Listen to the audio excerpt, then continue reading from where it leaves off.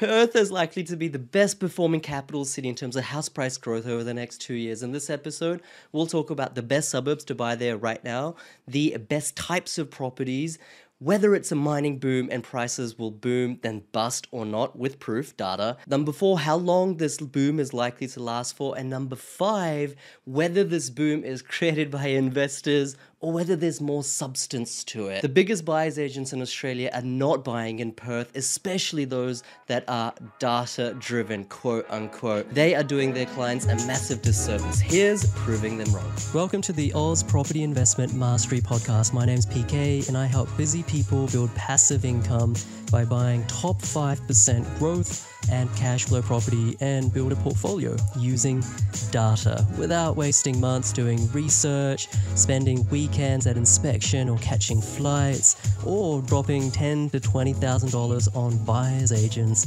every single time. So if you're confused, lack confidence, and just overwhelmed with all the information and marketing misinformation available online and don't know where to start, then this show is for you.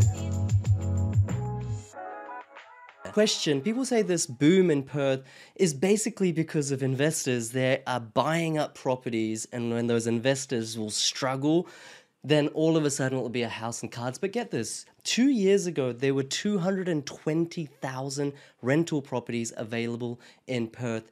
Fast forward 2 years to like right now in 2023, there are just 200,000. That's a reduction of 10%. So in the last 2 years, sure, investors have bought a lot of property in Perth, but there's less now than there was to start with. So you tell me, is this an owner-occupier-led boom or an investor boom? The National Housing Finance Corporation says that in Perth, by 2027, there will be 25,000 less properties than there will be needed, a shortfall of 25,000. Now, 25,000 is about 25% of overall Australia's shortage by 2027, yet Perth housing constitutes only 10% of the actual total housing in Australia. So there is a disproportionate amount of shortage, 25% in Perth, than there ought to be. That means that Perth has the biggest chronic shortage in Australia versus any other capital city. Another stat for you, right now, investors in Perth are transacting only 2/3 the volume of properties that they did in the last boom. Once again, this is not an investment-led property boom. I've done other videos on how population growth at 2.6% in Perth is the highest out of any capital city in Australia, and that it's taking less than 9 days on average to sell a house. That includes all the crappy suburbs. Look, I'm not trying to spruik Perth. I want you to understand this and make your own decision. Maybe Perth isn't for you, but at least be humble, open-minded, and have the foresight to acknowledge that there just might be an opportunity here for you, not me, for you to make money for yourself. The average days of inventory is down to 50 days. That means if no more property came for sale in 50 days, all existing property in Perth would be sucked up. There'd be nothing for sale. That is the shortest, smallest amount of inventory days as a stat anywhere in Australia right now. All the stats that I'm sharing are from REWA, ABS, and Core Logic. A mining town, right? That's what you've been saying, and I've done so many videos sharing and proving over the last 2.5 years why that's no longer the case. Another one for your investigation is right here. The source is ABS, and it's saying private sector new capital expenditure, okay? So businesses, corporations, how much CapEx, how much expansionary investment dollars are they putting in?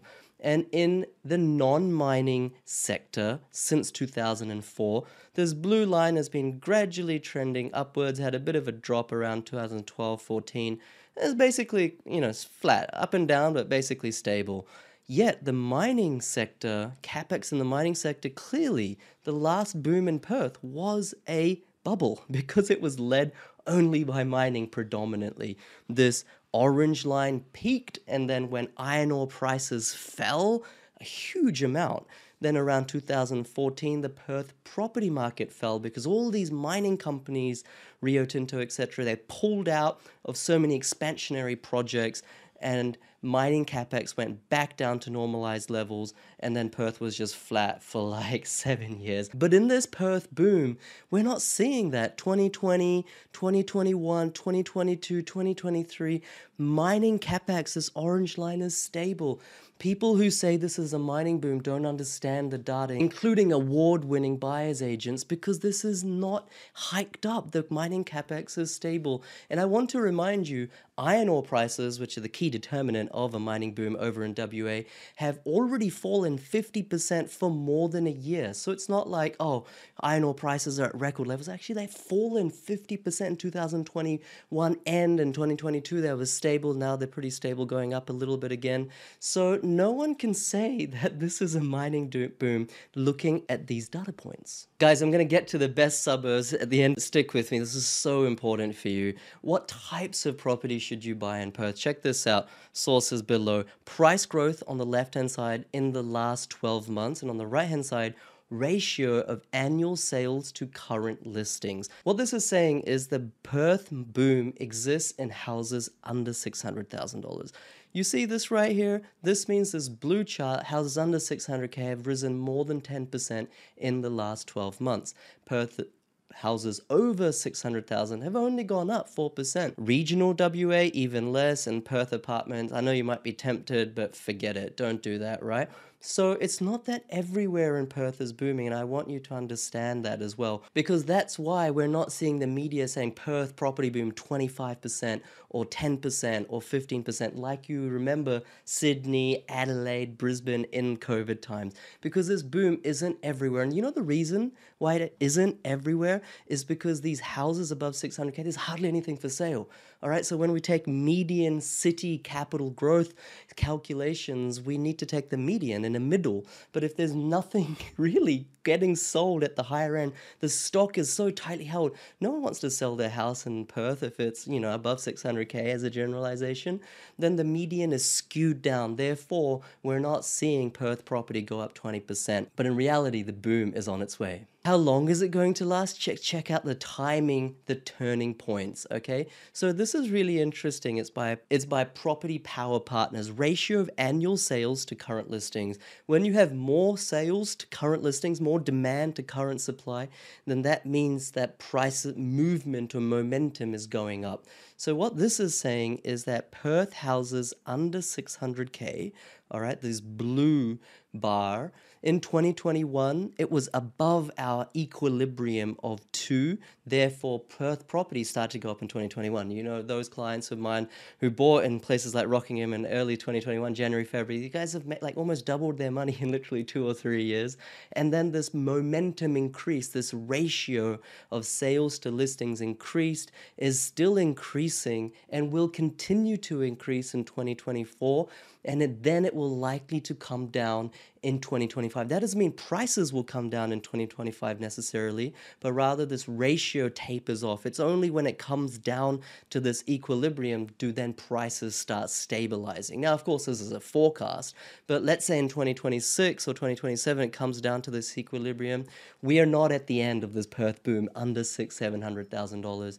What's also interesting is that Perth prices over 600K. You know the reason on the previous chart I shared that they haven't risen is because only just starting to hit this threshold line of 2. Okay, before 2021, 2022, they were still building up that momentum, and next year and the following year, these more expensive houses will really start to gain momentum. Okay, so that is when 2024, maybe 25, that's when you're likely potentially to hear those media headlines, Perth boom, 15% capital growth, 20% capital growth, perhaps, okay, based on this analysis of sales to listing. Thank you for waiting patiently. Now, maybe this is the part you've been waiting for as well. Top 10 suburbs for price growth. I'll take you through top 10 suburbs for price growth, fastest selling suburbs, highest rent price growth suburbs, and also fastest leasing suburbs.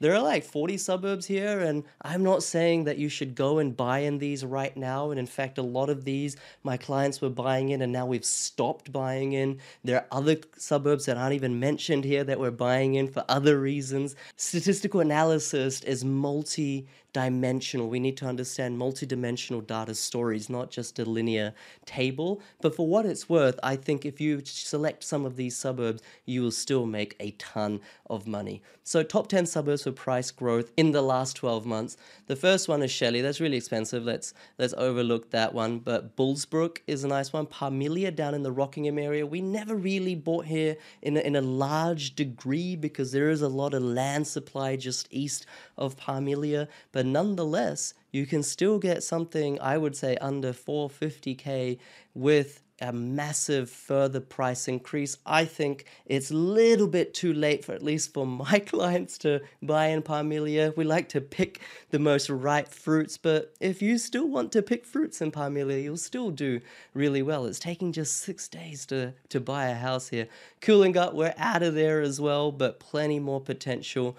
Hillman, Aurelia. Now, I want to talk about Armadale. People say that, oh, Armadale's super cheap because it's real dodgy and, no one really wants to live here. It's really low socioeconomic, real rough around the edges. Guys, my clients have already made like 40, 50% capital growth in places around Armadale as well. You can still buy there and get further upside, but I want you to understand like Redfern, okay, in Sydney. Rough area 10 years ago, now it's like one of the best areas, really expensive. Frankston, rough area in Melbourne, now really expensive. Peachtree in Brisbane, rough area, now really expensive. Just because it has high crime, that doesn't mean that it doesn't grow. There's no correlation between capital growth and crime. In fact, where I'm recording from right now here on the Gold Coast, in this suburb, we have to hire private security. There's so much juvenile crime.